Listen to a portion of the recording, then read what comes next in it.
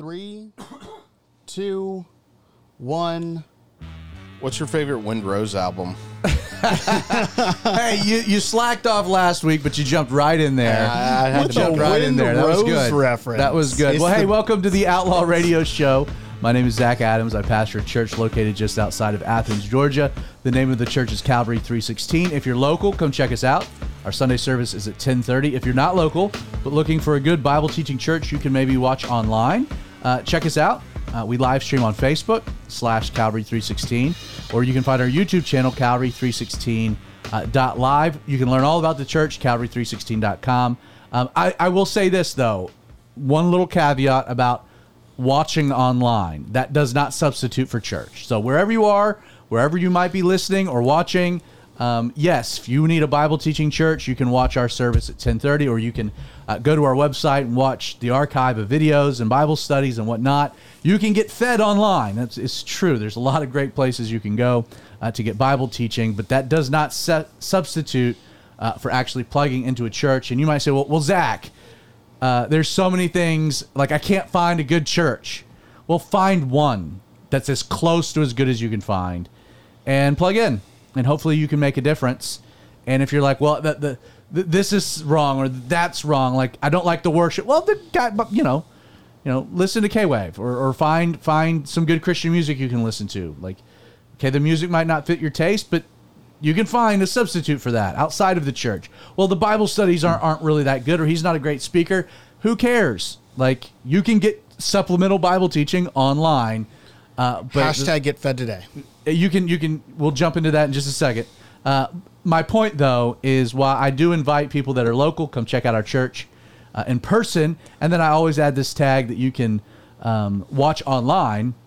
The caveat is that's not a substitute for church. If you are just watching live stream church, you are missing out on some of the most significant aspects of church, why Jesus constituted the church, why it's his bride, why it's an institution. Like, there's community, there's a connection, there's people, there's a lot of other things about a church that you need that you can't get if you don't go in person. So, just saying. I'm joined in studio, as always, by the man that needs no introduction, Dick Dastardly, Creighton Vaughn, also known as Pope Creighton. Hello, I am Pope Creighton. I do still take indulgences. I'll leave No, my you cash don't, my app goodness. below.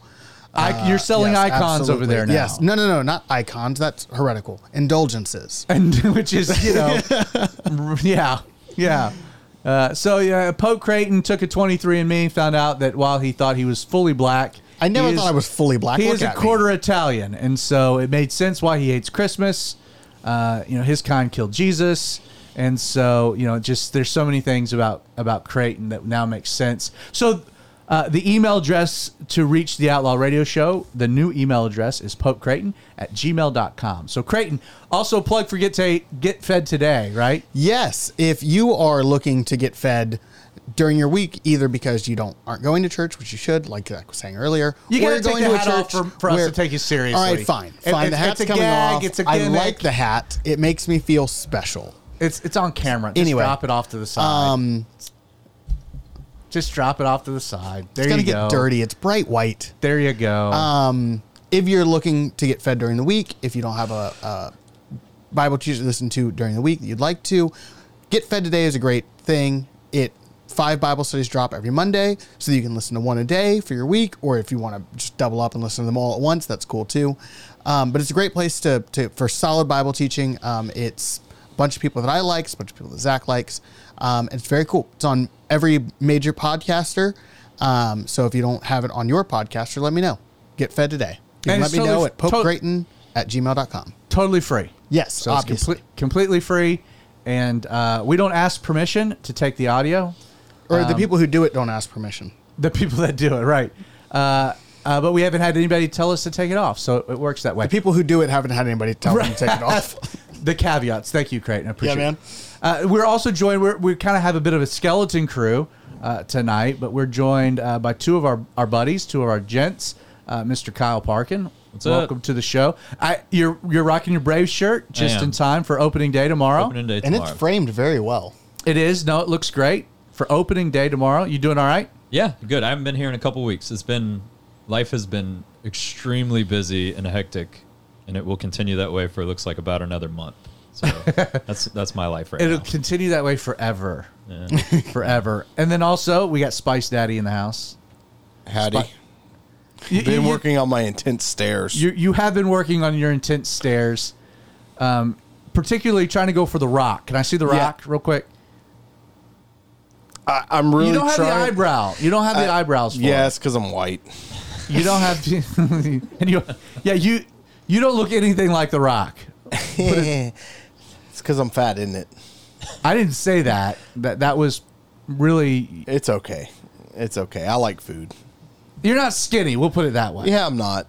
So it's not a skeleton crew? I guess it's not a skeleton crew in that sense. You can't have a skeleton crew with Spice Daddy here. That was a good one.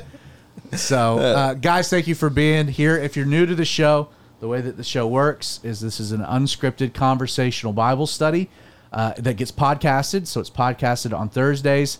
Gets live streamed. The recording of the podcast is live streamed on Wednesday nights at 8 o'clock Eastern Standard Time. Creighton's job as the producer is to drop a topic. My job is to turn that topic or passage into a Bible study. These guys are here to interject, provide their thoughts, and help me accomplish that task. One of the things that we are kind of, and this week we experimented a little bit with it, is before the show, kind of midday on Wednesday, I'm dropping out on Facebook kind of a little bit of the tease for the show. Creighton is sending me like a one-line. It's not what the show's about, but it's kind of a tease for the show. We've kind of learned that that the audience, you guys, are a little bit more engaged leading into the show when you kind of know a little bit what the show's going to be about in advance. So this is still unscripted. There is no script to the study or to the evening. We have at least a cursory idea of maybe the topic, but it'll be up to Creighton to provide kind of a more detailed direction of what he's thinking and what we'll be talking about tonight. And then I tend to throw in a little bit of a rant at the beginning. I'm going to throw a curveball. I'm going to push everything that I want to say as far as transgenderism and some of the things that have happened recently, some of the things that have been in the news with the Covenant Christian school shooting and whatnot. I'm going to push all that to the end. So if we're able to get to it, we can get to it. If we're not able to get to it, that's okay. But Creighton, we are. I took over last week's show, so I just want to make sure that we're not replicating that on a week-to-week basis because your job we take seriously. So drop the topic. Let's have a conversation, and then whatever time we have left, we can rant, bloviate, converse about some other things. I will say this real quick. If you're watching on the live stream, whether it be YouTube, outlawradio.live, or our Facebook page, facebook.com/theradiooutlaw, the comments section, you can join the conversation. You can share your thoughts, ask questions. Creighton is monitoring. Pope Creighton is monitoring both feeds. And so not only will we have... if you will. Not, what did you say? Watching, if you will. Watching, From on monitoring, high. same thing. You're looking at it. So if it gets dropped, you're going to fill it in. So not only will we have a conversation, but we invite you to join our conversation as well. So Creighton first. Anybody jump in at all? Or you drop the topic. So Ms. Ann says hi. As so everyone always. say hi. Thank you, Hey, Ms. Miss Ann. Ann. Appreciate We it. love you. And friend of the show, Derek, responded to Justin by saying the smoldering stare. Deal Daddy Derek's not with us in studio, but he's joined us on the interwebs. I perfected that stare over years, and I'm still developing it. Always room for improvement. There's Agreed. always room Yeah. for improvement, for sure. So what are we talking about, Craig? All right. So we actually dropped the topic at the end of last week's episode. Well, it was very broad. I mean, you Because- said Calvinism, Arminianism. Right, Calvinism, Arminianism. But to be more specific, I want to go real bird's eye view. What is Calvinism? What is Arminianism? And is there a middle ground between the two? Because they are both things that I think can easily trip up, especially new Christians or Christians who just have not come up against those ideas as stated. The idea that either God is in total control or God is not in control of us at all. So I want to just bird's eye view. What is Calvinism? What is Arminianism? And is there a middle ground where you don't come across as a crazy person who's ignoring something in Scripture? Because I feel like both hard Calvinists and hard Arminianists are ignoring something. So my question is, there is a middle ground, and what are the two things? So I'm going to interject right off the bat by saying I absolutely 100% completely with all of my being hate everything about that question. Okay, then I did my job. Like hardcore, deep within my soul, Bible college nonsense type questions. Did you choose to feel that way, or did God preordain it? Exactly. The way I look at it, though, is that Armenians have some really good food, and Calvinists, they're not known for their food. I think we're talking about two different kind of Armenian. Oh, are we? I'm sorry. Nice contribution. Nice contribution right from the get-go. Now let me explain why I really like you dropping that topic. It's not the topic really. It's the way that you frame the topic. Because I think the way you frame the topic, the way you frame the question actually reveals everything that I hate about the conversation. And it's the way that you framed it of saying, let's talk about this from the bird's eye view, because I think that is what makes the conversation, generally speaking, lunacy, because we don't live. I'm not a bird, and I don't fly up in the sky.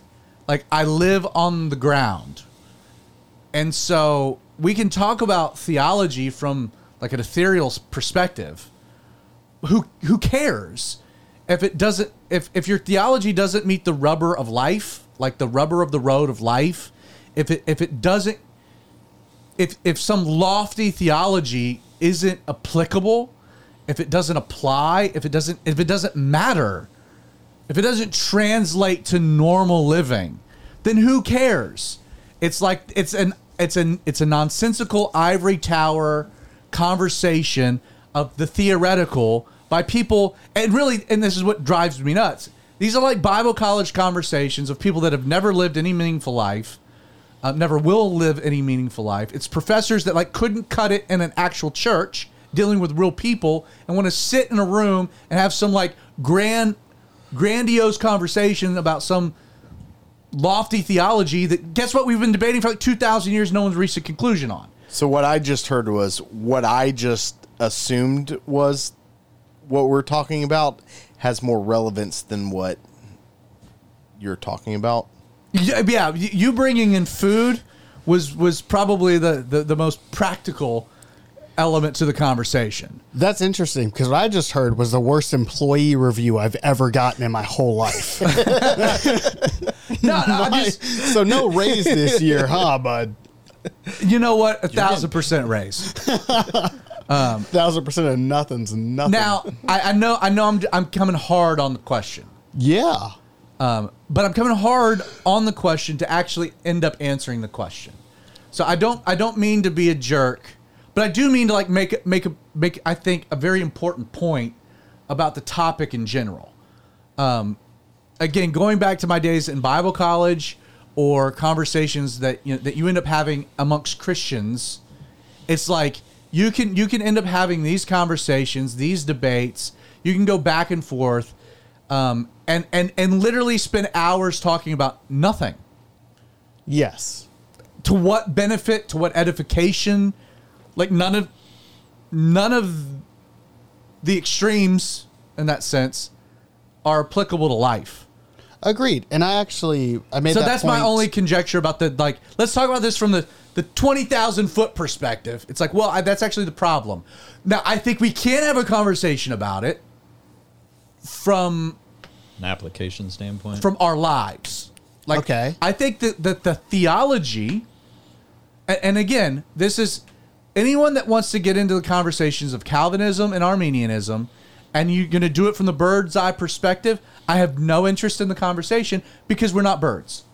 But if you want to have a conversation about these two theologies and our lives today, well, now not only do I think that that's interesting and relevant, but is more along the lines of actually, it's more along the path of understanding the theology. Because if the theology if it doesn't apply, if it doesn't matter, if it can't compute, to like tangible life, then I have a hard time getting behind that theology. I'll give you an example of this. And right off the bat, you're going to be like, well, wait, this will be interesting. The Trinity. You want to talk about like second to maybe Calvinism or Arminianism, which we'll define in a moment. You want to talk about like one of the most confusing, convoluting, widely debated theologies within Christianity? Well, it's the triune nature of God. It's the fact that God exists, Father, Son, and Spirit, that God is three individual persons in one entity. Again, that doesn't violate the law of non-contradiction because you're saying that them as one is different than them as three, but they're still one and the same. Again, you can get into you can read all kinds of books about it, theologies about it. You can talk about it till you're blue in the face. I love the fact that there's some aspects of God I don't fully grasp. However, the conversation only matters if there's a practical application to me. And is the triune nature of God applicable to me? 100%. Because I'm told in Genesis, I was created in the image and likeness of God. So the very nature of God does have a ramification on me. To the fact that like understanding the triune nature of God gives me insight into my own triunity, my own triune nature, mind, body, soul. Like what does it mean to be me? There's an application to it. So I'm just saying like you can talk, and then when you start talking in the nitty gritty about what makes a human being as it reflects the triune nature of God, it makes the conversations of the triune nature of God matter because there's a practical application to me. You see what I'm saying? Like as just an illustration. I'm not trying to talk about the triune nature of God, but you see what I'm saying? Before we go into this, can you just quickly define what Calvinism and Arminianism is, and like for sure, just kind of over general thing, and how that applies to Christians, I guess, in general? Because I mean, I think a lot of people hear those terms being thrown around, and they don't know how it applies to them. So Kyle, you and I have had conversations along this topic. Do you want to try to provide just kind of maybe a broad definition of the two camps? Yeah, the broad definition, Calvinist is predestination. So that's, everything is preordained, predecided ahead of time by God in the way he had it planned. Arminianism is the free will camp. Everything is you've got to make the choices. That's the choosing to come to God's side versus Calvinist being you were one of the chosen. Can one of you guys very quickly, because it's been a long time since I've looked up some of this stuff. 5 points of Calvinism. Tulip. Can you look up tulip? Like what each of the letters stand for? Because it gives you a better breakdown into the definition of Calvinism and the particular beliefs. Kyle, from a very broad standpoint, nailed down the particulars. The two camps. And really, they're two extremes. The Calvinistic side really emphasizes predestination, God's sovereignty. It's the idea that like this is all preordained, foreordained. We are all puppets to the master, and they take that again the way that Tulip is structured in the 5 points of Calvinism. Which, if you get into the conversations, you'll hear the 5 points of Calvinism. Like they take things to an extreme, which the theology would, to the point like if God is in control of everything, one of the ideas is that okay, you're completely totally depraved. Total depravity is the first one, T.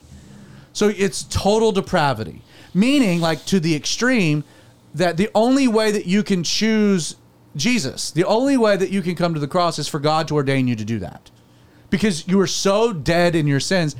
There's no like you can't respond even to the call of God. Apart from God giving you the ability to respond to his call, which would be the unconditional election, which then means unconditional election, that God hasn't really, whereas God maybe had a role in all of us being born, God upon birth determined subsequently who was part of the elect and who wasn't. That God knew and determined. And let me make a distinction. It's one thing to know, it's another thing to determine. Calvinists would say that God determined from the beginning. who would be saved and who wouldn't, because God was the one that enabled each individual to respond to his calling. So when we say, well, God's sovereign, God, predestines, those two statements, I'm like 100% there. But both of the first 2 points of Tulip, I completely disagree with from a fundamental standpoint. So you got the T, you got the U. Creighton, run with them real quick. The next one. Next one is limited atonement. Yeah, and so limited atonement, again, following in sequence here, if everyone's depraved, so no one can respond apart from God's intervention, and the U was, Creighton, help me out, the U was unconditional election. Unconditional election, so that some of us have been chosen and others haven't. And then limited atonement is the idea that Jesus only died for those who were chosen. Jesus only died for the elect. So for God so loved the world that he gave his only begotten son, the world and their classification would be the elect, those of the world in whom he elected, which again, I can run through 15 passages of scripture that directly challenge that idea. Continuing on. Irresistible grace, which do you want to take it? Yeah, you can define it. From what I'm looking at, it seems to be the idea that people who are elect from the beginning of the world have no choice but to follow Jesus at some point in their lives. And that is the grace that's given. Right. So they either will come willingly or will get taken by by the grace. You don't have a choice when it's all said and done. Exactly. And then the final point. Perseverance of the saints, which is just that the saints can't lose their election after being elected. So when you talk about Calvinism, you'll hear people say, "Well, man, that guy, he's a 5-pointer." And like, what does that mean? Well, you take Tulip, you take the acrostic, and this is kind of lays out the definition of it. So if you refer to someone as a 5-point Calvinist, Justin, you would say that like they are on this extreme. You will find like one of the pastors that Calvary Chapel Murrieta, Brian Bell, would say he's like a 2.5 to 3-pointer. Like he's a buck. I like that. So you get you start to kind of like wade out into the middle of it. But again, it's taking the idea of predestination sovereignty to its they sound a lot like Jehovah's Witnesses. It's intellectual, well, to an extent, but it's but even historically, Martin Luther was he was more Calvin than John Calvin was. Luther, most of the reformers were very Calvinistic. The Puritans were. Mainline Protestant denominations are very Calvinistic. It is very much because intellectually, I can understand something very complex if I go to those extremes. The challenge, though, is what? Practically, I don't. It doesn't seem like that exactly is my experience. So, like, you can say, hey, theologically, this makes all the sense in the world. I would just say, okay, take your theology from its 20,000-foot perspective, bring it down to earth, because I don't see that working. Like, I don't see that in its application. And not just in my own life, but when I'm looking at the scriptures, right? I don't see that working out. Now, does the Bible teach predestination? 100%. Is God fully sovereign? No doubt about it. But this is this extreme. Now, on the other end of it, Arminianism was kind of the other end of the pendulum, the yin to the yang. It completely borderline deist in the sense that like God created everything, God set everything into order, into motion, but that God has very, very little, if not any, practical involvement in the day-to-day operations of our lives. That again, the emphasis is primarily and purely on the free will of humanity, apart from any involvement of the divine. Again, it's the opposite end, which you can go to and try to explain things, and you can get in the 20,000-foot perspective and be like, okay, I can answer some questions, but practically speaking, that doesn't work either for me. right from the jump, I reject conversations that label me as being anything other than a Jesus follower. And you'll run into these people that when you ask them, their theology, I'm a Calvinist. Well, wait a second. He's dead, right? You do know that. Well, I'm an Arminianist. Well, they're dead too. It's like I just want to be a Bible believing Christ follower. Like I don't want to have any particular label. I don't want to argue for a camp as opposed to just like representing and reflecting Jesus. Be not of Paul, be not of Apollos. Absolutely. 1 Corinthians. Like it's that rejection of sectarianism and the dividing of people into camps. Now that doesn't mean that we can't have different camps of theology. But with this particular conversation, I would say the only other one that gets close is dealing with tribulation, millennial reign of Christ, the rapture, Post, and mid-trib. So is this argument even important in the Christian walk? Like, what do we even? What I'm saying is, as a Christian or someone that might be a new believer, do they even need to involve themselves in these conversations? Is this something they desperately need to know? Am I a Calvinist? Am I Arminian? Am I somewhere in between? Is it something that's going to affect their Christian walk, or is it just something that you just need to kind of maybe like, yeah, I understand these. This is my focus, though. This is where I need to be. Going back to like what Zach was saying, I think the conversation itself is pointless. I mean, no, you don't need to. No baby Christian or well-versed Christian needs to have these conversations or seek out this debate or really even be spouting opinions about it all over the place. It's really more for just an understanding of God, how the world works, and what your role is I think where it kind of comes down to. So yeah, I would add to that because I agree with you. There's no functional reason to have this conversation. It doesn't. This is one of those things I call it an open hand or a closed hand. This is one of the conversations where when we're in heaven will not matter.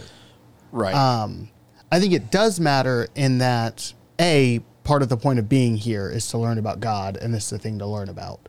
And the other reason is because I've seen it be used as a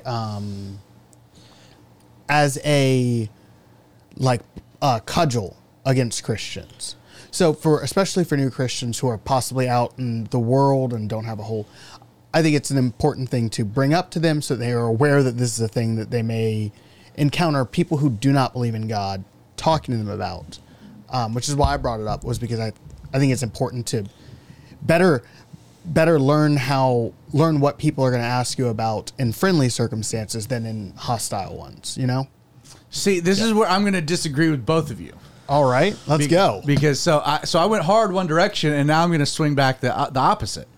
Because I started the whole conversation saying I hate this conversation in the context of the way that you framed it, from the 20,000 foot perspective, for the reasons I just laid out. Because yes, you would be right.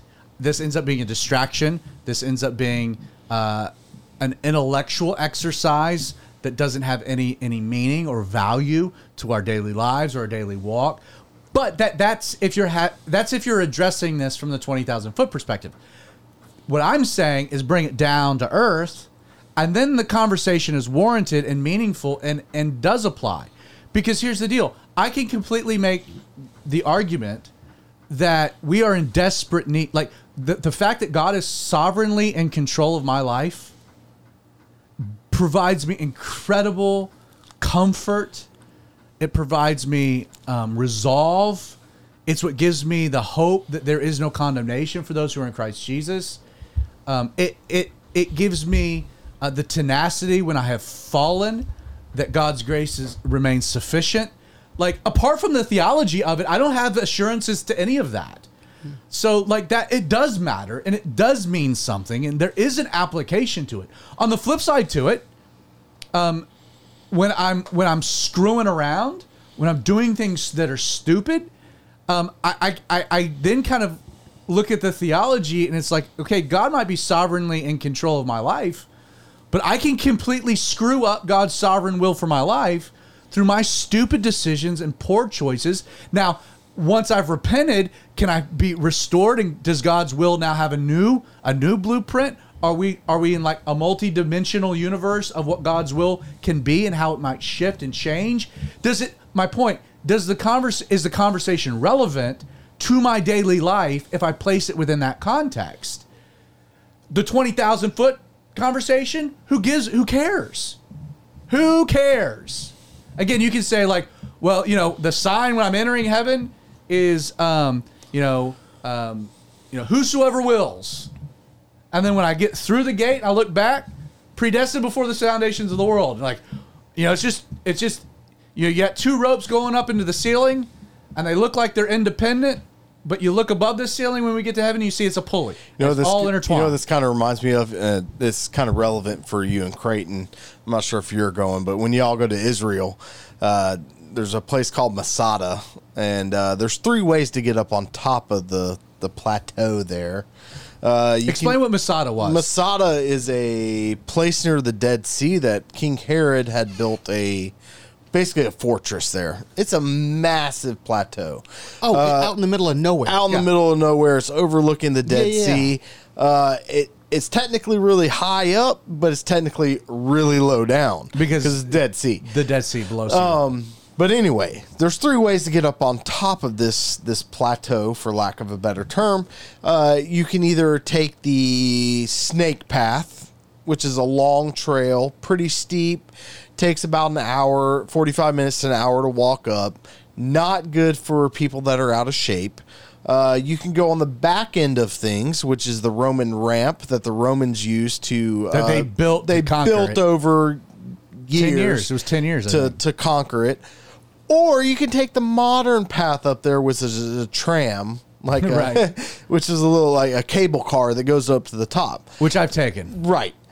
So, I've lived in Israel, been to Israel many times. I've walked up the snake path. I've walked up the Roman path.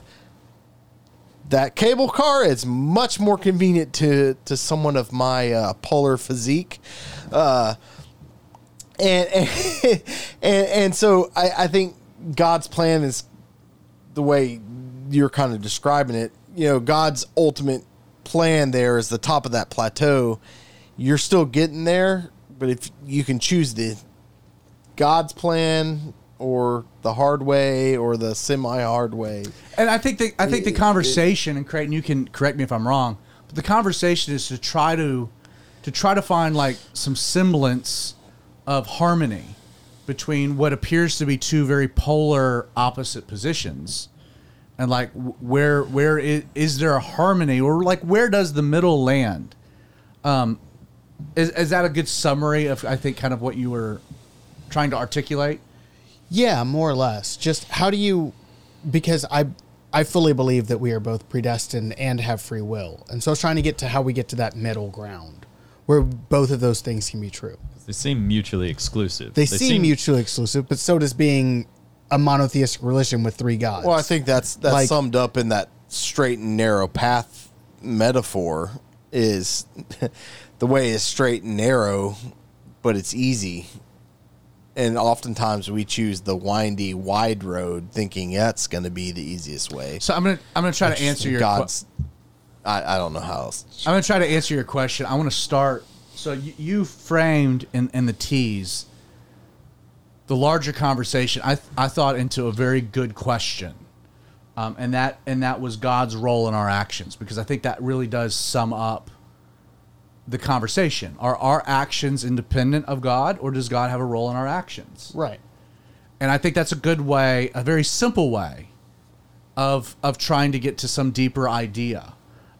It was funny because when you texted me that earlier today, I was working through Matthew chapter 25, and I was listening to a Bible study dealing with the parable of the talents, and I want to read a few verses here. It'll be a little lengthy, but I'm going to make a point. Jesus, he says, "For the kingdom of heaven is like a man traveling to a far country, who called his own servants and delivered his goods to them. And to one he gave 5 talents, to another 2, and to another 1, to each according to his own ability, and immediately he went on a journey. Then he who had received the 5 talents went and traded with them, and made another 5 talents. And likewise he who had received 2 gained 2 more also. But he who had received 1 went and dug in the ground and hid his Lord's money. After a long time the Lord of those servants came and settled accounts with them. So he who had received 5 talents came and brought other 5 talents and said, Lord, you delivered to me 5 talents. Look, I've gained 5 more besides them. His Lord said to him, Well done, good and faithful servant. You were faithful over a few things. I will make you ruler over many things. Enter into the glory of your Lord. He also, who had received 2 talents, came and said, Lord, you delivered to me 2 talents. Look, I've gained 2 more besides them. His Lord said to him, Well done, good and faithful servant. You have been faithful over a few things. I will make you ruler over many things. Enter into the joy of your Lord. The exact same reward. Then he who had received 1 talent came and said, Lord, I knew you to be a hard man, reaping where you have not sown, and gathering where you have not scattered seed. And I was afraid, and I went and hid your talent in the ground. Look, there you have what is yours. But his Lord answered and said to him, You wicked and lazy servant, you knew that I reap where I have not sown, and gather where I have not scattered seed. So you ought to have deposited my money with the bankers, and at my coming I would have received back my own with interest. Therefore take the talent from him and give it to him who has 10 talents. For to everyone who has, more will be given, and he who has abundance.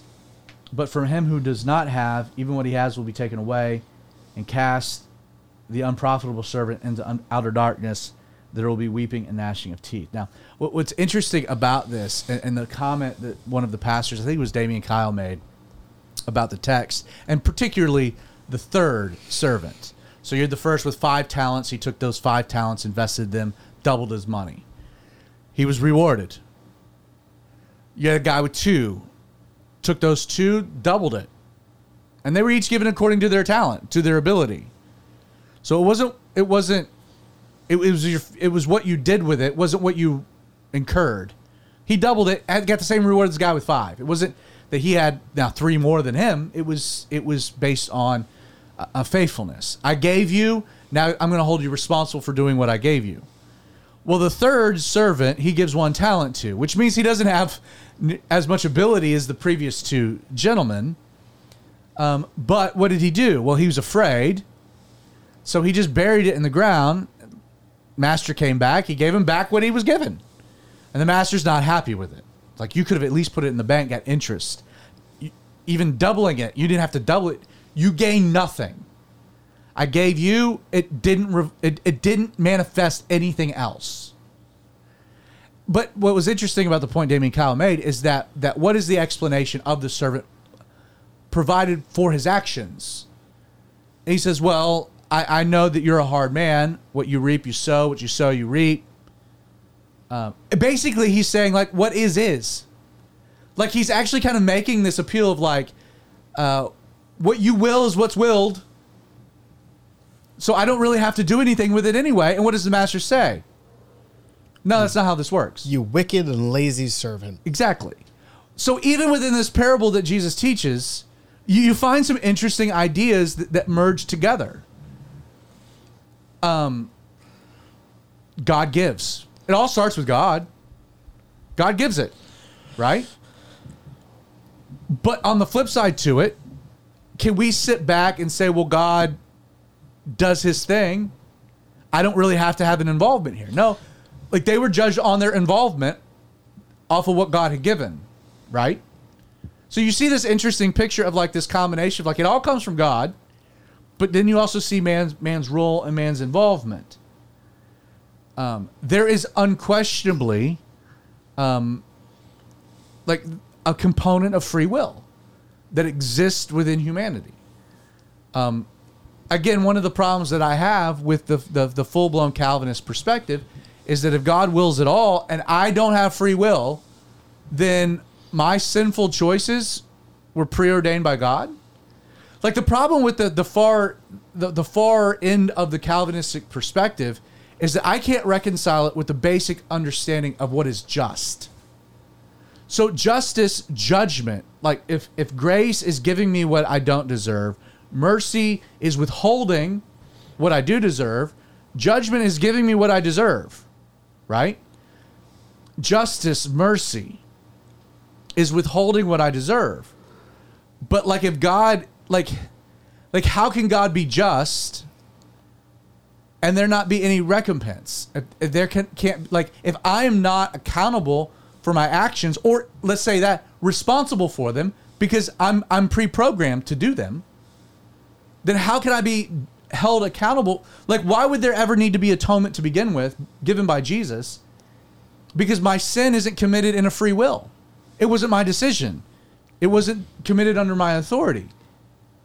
Like, it fits within the concept like we have within our own judicial system, where people that are mentally handicapped, you have insanity or whatever, or coerced.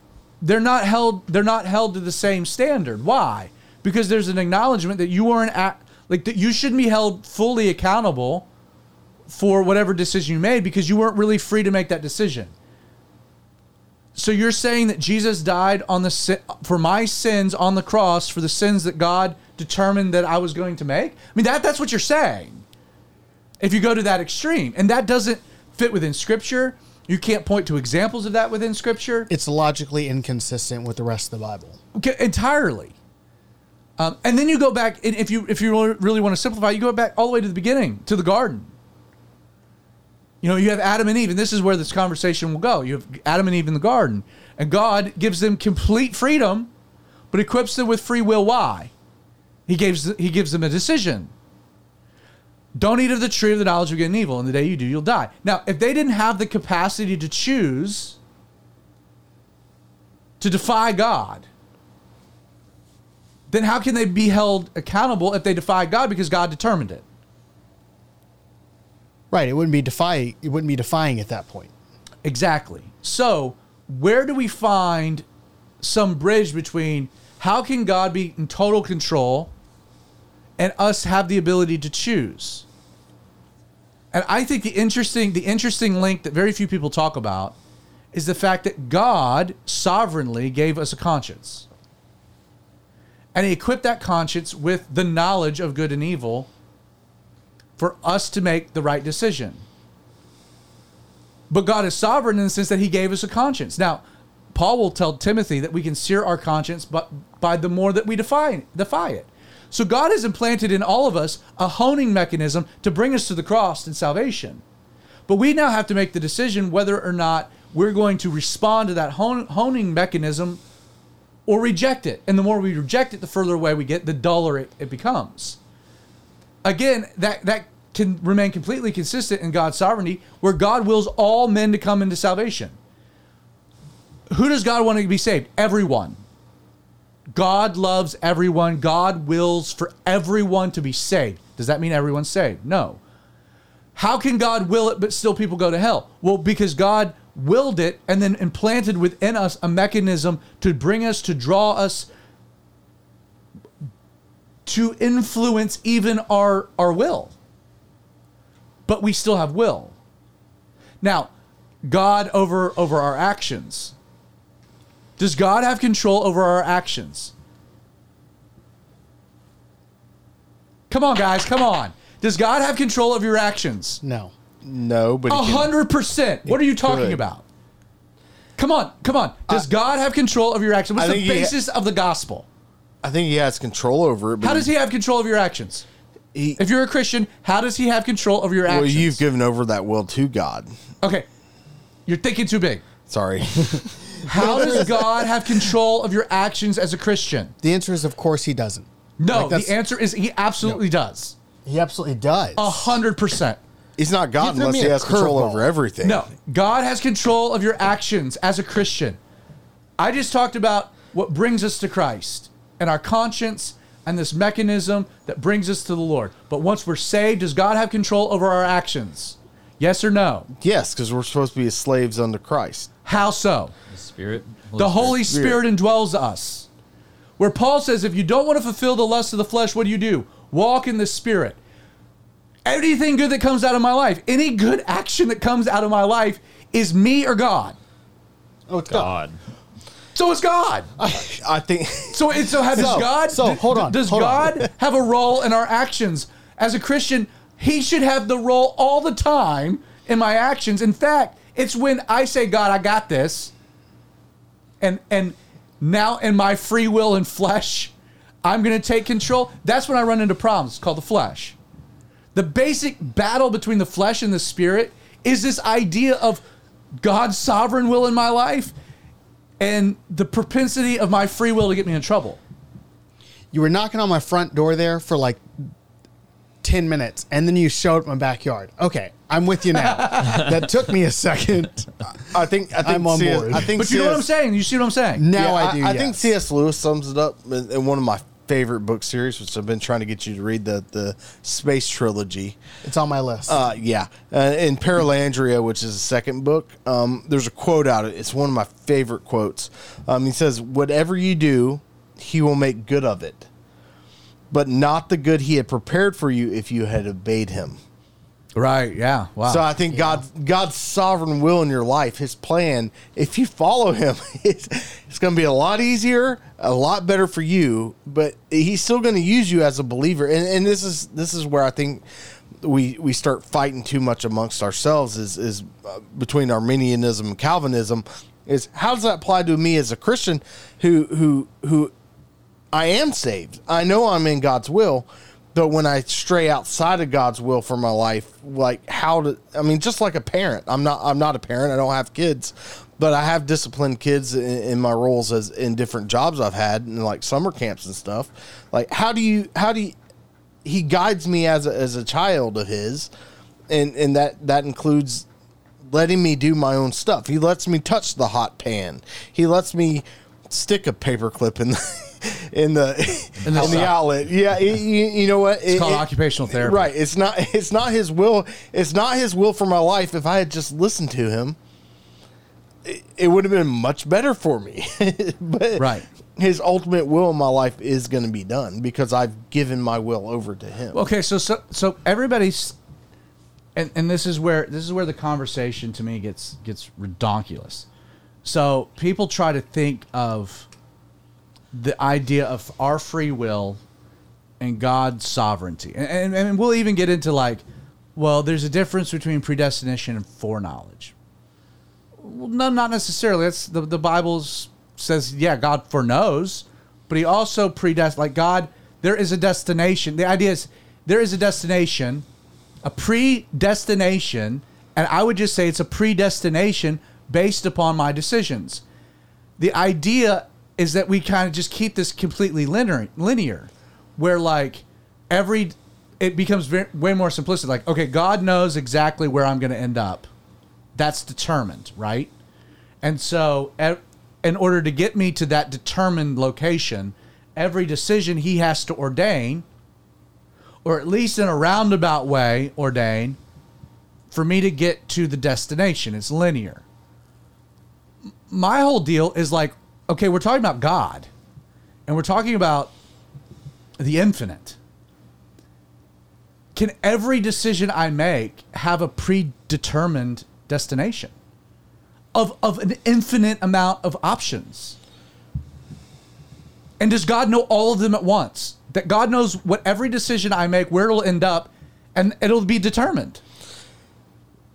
And every crisscross and bad choice and good choice, like again, that God he knew us before the foundations of the world, and he knew the infinite amount of locations we could land at.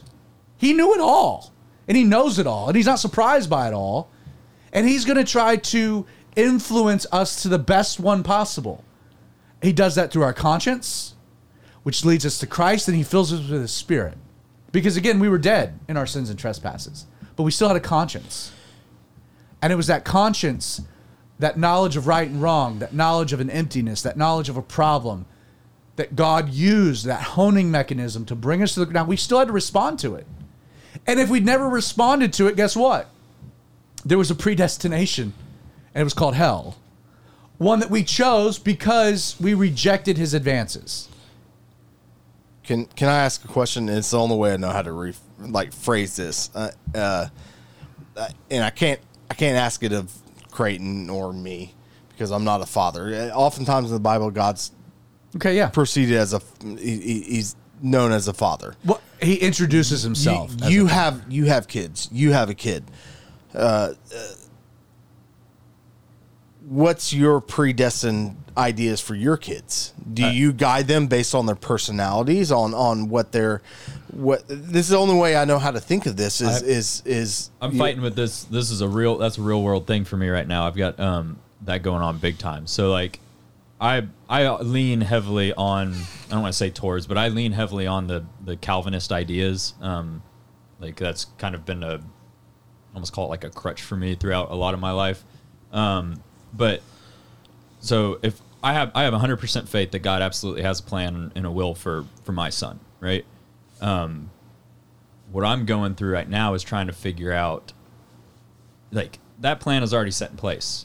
My part with the whole free will side of it, in my mind right now, is me choosing to be used by God to get that message to Killian. Like, if Killian is eventually going to, he's going to have the information he's got and he's going to make his decision, my free will portion of that is being the one who introduces that to him. Does that make sense? Is that mindset? Yeah. So, but what I'm saying, and just to take your analogy, is that that's a very, I think, almost too simplistic way of looking at it, because, and maybe you just framed it wrong, that there is a defined, is there a predestined, is there a destiny? I guess what I'm asking. Real quick, is there a destiny? Sure. What is that destiny? There's a million options that God knows. Well, that's what I'm saying. You're trying to lead him to the best one. Well, no, I'm trying to give him the information. He's still got to make his own choice. There's still right there. There's two paths he can take. But I want to be the one who I want to choose in my free will to be the one to do what's right and give him a good example and teach him about Christ on to the point that he does make that choice. And then he's in his own free will. Yeah, I got you. Yeah, for sure. I guess what I'm asking is not that what you're trying to determine is God's will in his life. I'm asking, like, you want your kid to be a doctor. You want your kid to be a basketball or baseball player. I need a dentist. How do you is it something you identify? Like, I'm not a father, so I can only imagine what my father wanted me to be when I was older. Like, if anything at all. Dude, I didn't know what I wanted to do with my life until a year ago. So you start. I've been involved in like rec departments and stuff like that, and you see the parents that push their kids to learn this, push their kids to learn. They send them to all the baseball camps and stuff like that, or football camps and stuff like that, and they want them to be in the NFL or MLB, and that kid chooses not to do that.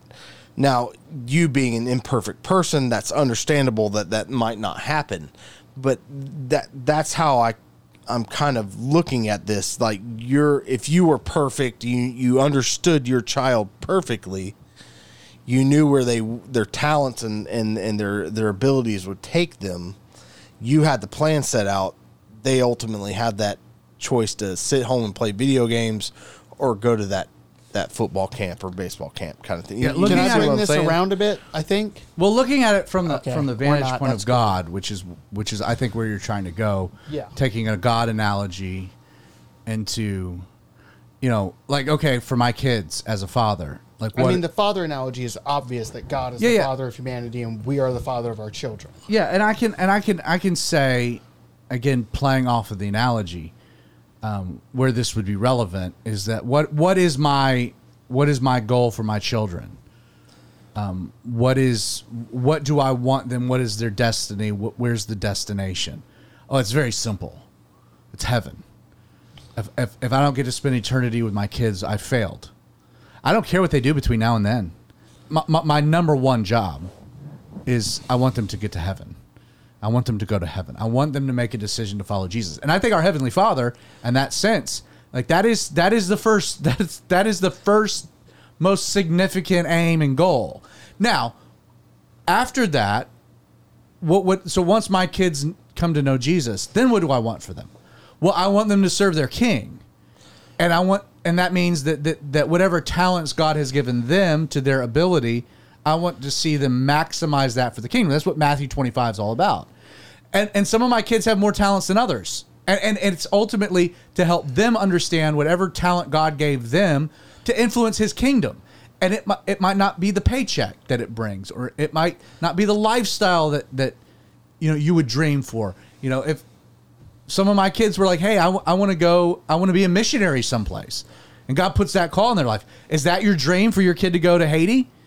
No, I don't want to. I would not want to go visit my grandkids in Haiti.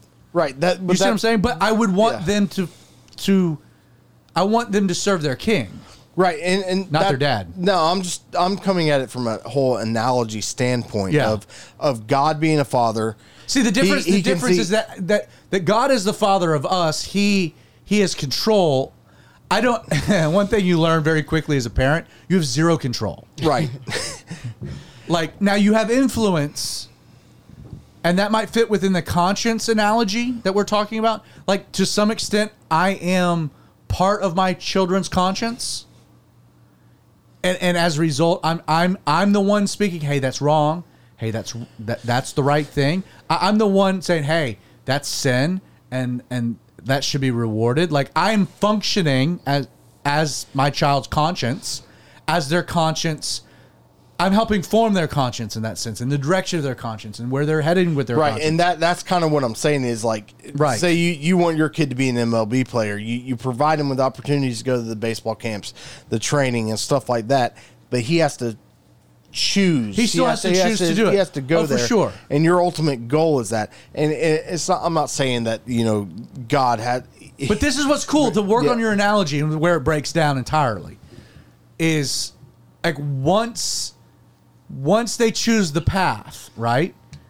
And playing the analogy, so once they get saved, once they've rejected, the world, and they've confessed their sin, and they've accepted God's gift of salvation, which comes with a regeneration, a renewal, the Holy Spirit filling their heart, filling their life, then it's like you want God's control all over it. In fact, like, that's what you preach Calvinism when you get saved. Obey God. Like, what God is predetermining you to do and influencing it through his Holy Spirit, do that. You'll be all right. Do that thing. Do walk in the Spirit. It's kind of like having Greg Maddux as your dad, and he wants you to be a pitcher in the MLB, and he teaches you all his tricks, takes you to the right stuff. Like, you are just a world of analogies tonight. Well, I know, and it's Braves tomorrow, and I'm just stuck on this. And like, imagine he can, from your birth, he sees that you're going to be a great pitcher, and he provides you with all that. Hey, listen, and I'll give you a practical example. So when I was after my first semester of Bible college, I had one semester left. So I was home for the winter, and then I was going back for my final semester of Bible college. And I was really trying to figure out exactly what I wanted to do with my life. I felt a calling, but it was like, do I come home? Do I serve here? Do I need to chart my own path? I was also dealing with like the nepotism thing. Am I doing this because that's what my dad does and what my uncle does? Is this really what I'm supposed to be doing? Anyway, I got the opportunity. We had the Deep South Pastors Conference. It was in January at the time. I wasn't going back to California for another couple weeks. But I was just around the church helping out, and I got the chance to drive John Corson back to the airport. And John Corson was like my hero at that time. Like, he still is, just a superb, excellent Bible teacher, just kind of on my Mount Rushmore. And featured on Get Fed Today. Which is one of the few podcasts you can find John Corson. So I was in my two-door Saturn, my little Saturn coupe, driving to the Atlanta airport.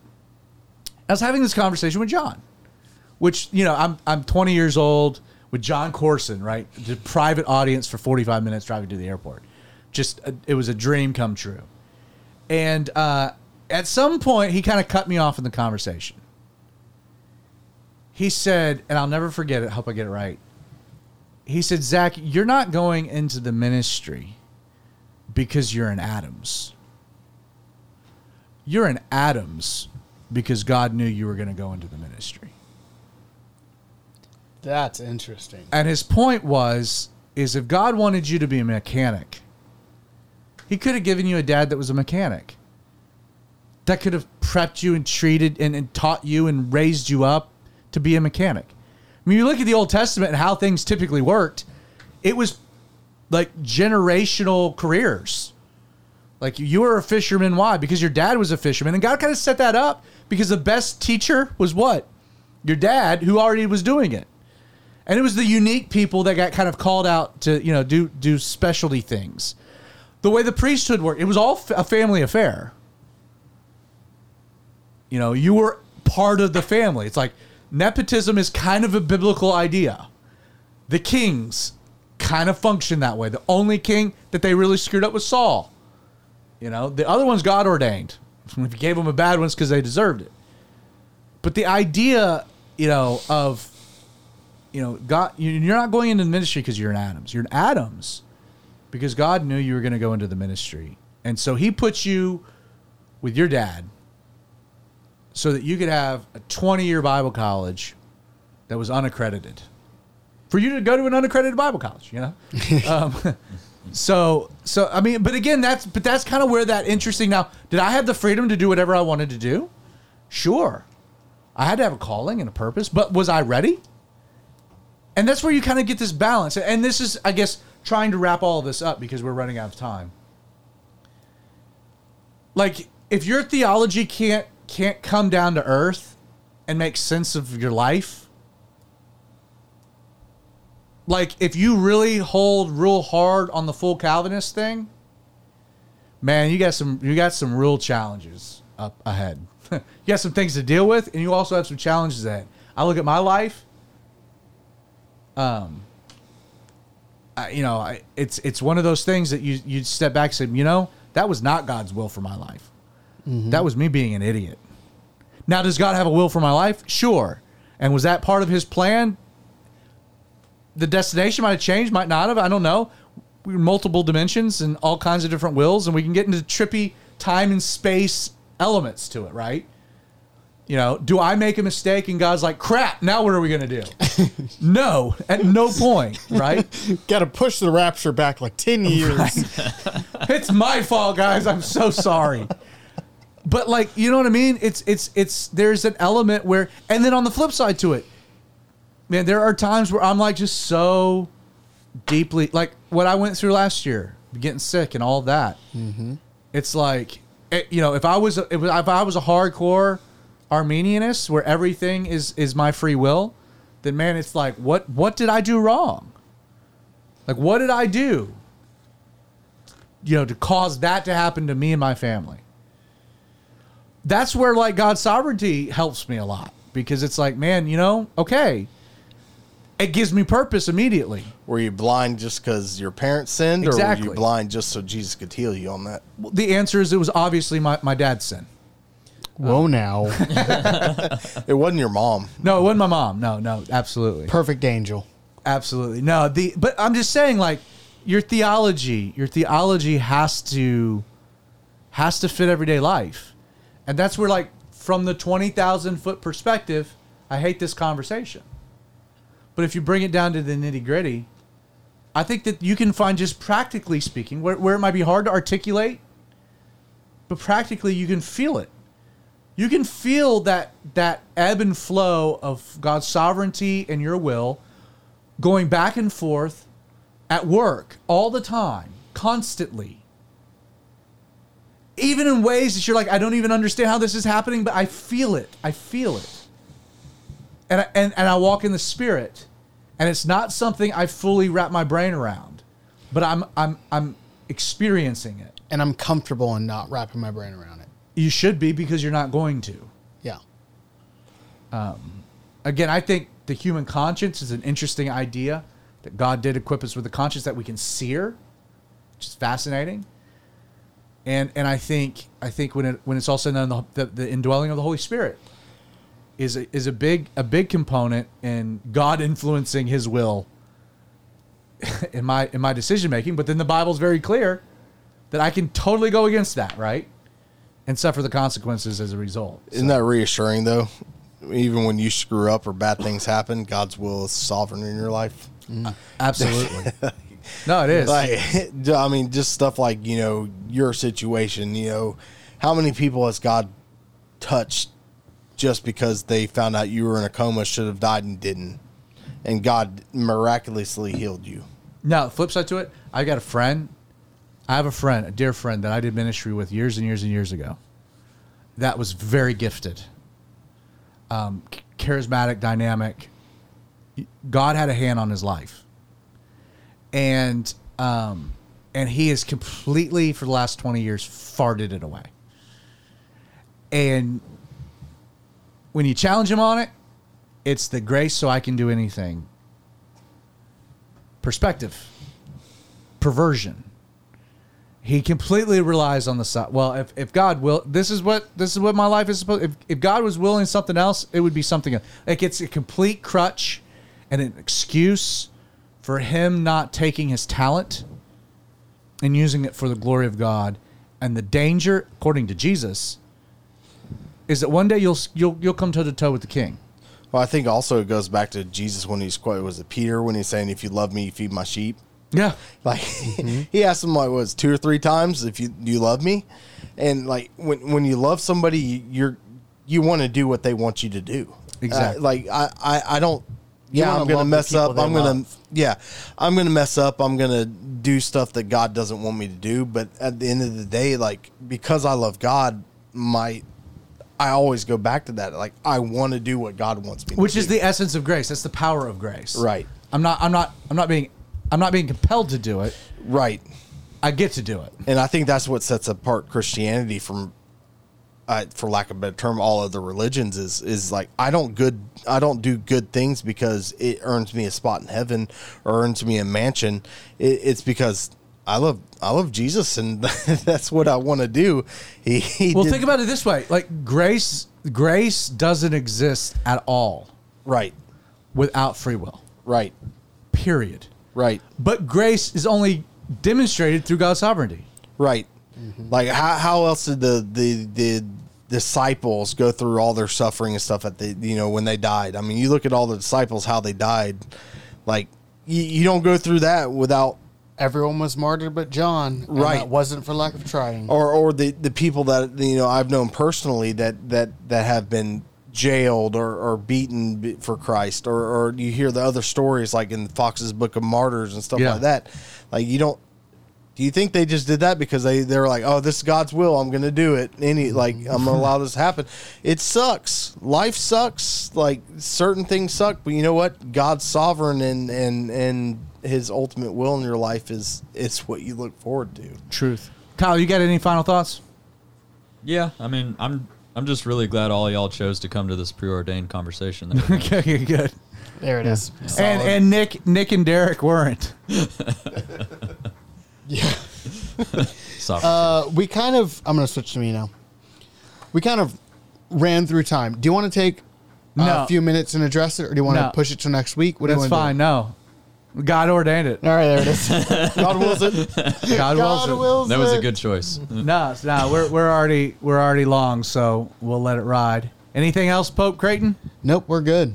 No comments. No comments. No, we've had a very online light comment show. I am very disappointed in our audience. We're not going to rip on the audience. All right, I'm going to get us out of here. Thank you so much for listening to the Outlaw Radio Show, available on Apple, Google, Spotify, podcasted on Thursdays. If you're listening, check out the live stream recording of the show Wednesday nights at 8 p.m. We live stream on YouTube as well as on Facebook. So if you're watching, check out the podcast. If you're listening on the podcast, check out the live stream. With all that being said, my name is Zach Adams. I pastor Calvary 316, and I will see you guys this time next week for more of the Outlaw Radio Show.